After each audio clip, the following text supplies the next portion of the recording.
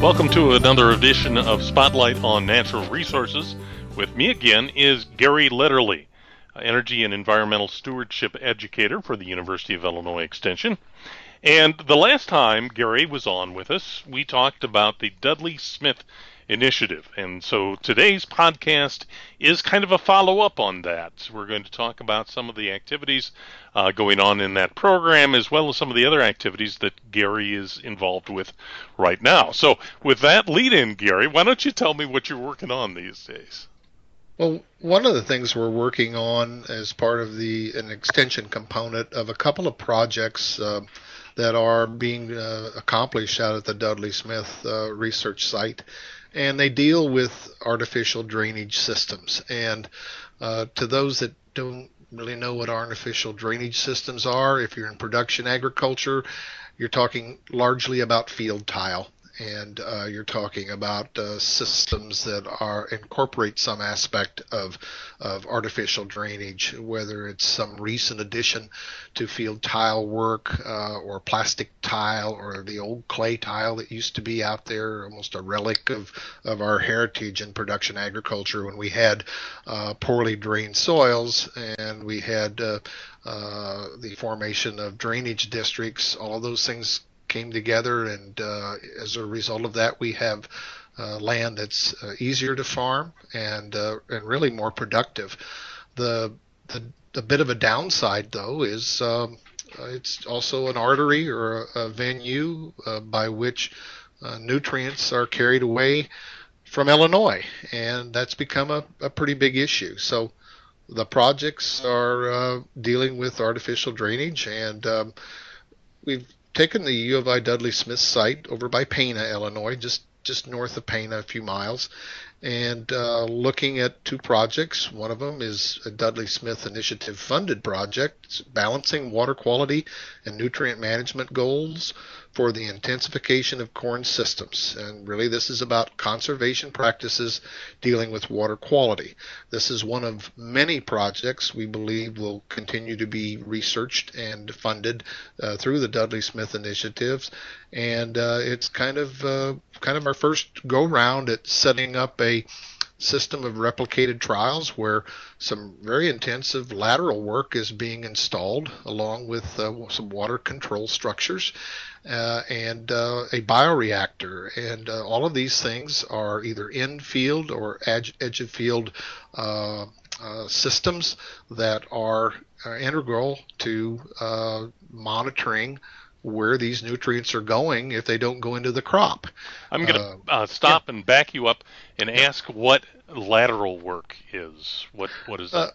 Lateral tiles are part of a tile skeletal frame where these tiles are placed in a fashion that allows them to just basically drain to a lower point. But the siting of those tiles has been a long ago researched component to where we see where the spacing should be for a certain soil type, how deep they should be for adequate crop growth, and to not interfere with the type of tillage practices that we use here in Illinois. Very good. And the biomass thing you talked about there? Biomass. Oh, the bioreactor. Right. The bioreactor is a structure that's used as an edge of field practice to intercept nitrates as a nutrient loss component as a result of using nitrogen to feed corn crops. Some of it gets away. Some of it converts from its ammonium form or other commercial agriculture fertilizer form of N. And as in its conversion, it is very leachable, and it makes its way through the soil profile, moving with water. And so those nitrates find their way into the tile at some point, much of it does. And these bioreactors are a media that is used to react some of the nitrate in let's call it a chamber, even though it may just be a pit full of wood chips. at the edge of the field with some interlaced tile so that the water feeds through laden with nitrates, and it reacts with the wood chips in a form where the microbes that come with the soil in the water, and the nitrates are broken down into gas, which gases away. But it does do a pretty good job to relieve the nitrate load that's maybe entering into the tile. So otherwise, you would have a higher amount of nitrate leaving farm fields if you didn't have this edge of field interception of a bioreactor. And these have been around a while. I can remember when working with Dr. Cook, and he proposed this about 20 years ago here in central Illinois at a Soil Savers meeting here in Christian County. And there were a lot of strange looks around the room when this was proposed, and but it's been proven to work and can adequately intercept a high percentage of the nitrates that otherwise would leave the field and enter into the waters of Illinois. So it's one of the practices that can be used along with other cultural practices, whether a farmer uses a different form of nitrogen or splits their nitrogen. And that's the whole idea about this project, and looking at the different practices and see what their effect is on the amount of nutrients we lose, and come up with some new ideas, and not just quantify them, but qualify them for near immediate use by farmers across the Midwest. Interesting. So the other thing that when we talked earlier, you talked about was how big data was making an impact on agriculture and crop production. Can you spend just a minute or two on that? Sure, we can. There's a project that was just recently funded, USDA, National Institute of Food and Agriculture, NIFA. It's a $2.4 million grant through the Agriculture and Food Initiative, and it is an interdisciplinary project led by U of I, University of Illinois, and it's data-intensive farm management, and we use the acronym DIFM. And this is a program that we're going to it's going to be developed to use the precision agriculture technologies across the field and do full farm size studies. So we're taking on-farm agronomic trials, we're changing application rates of nitrogen.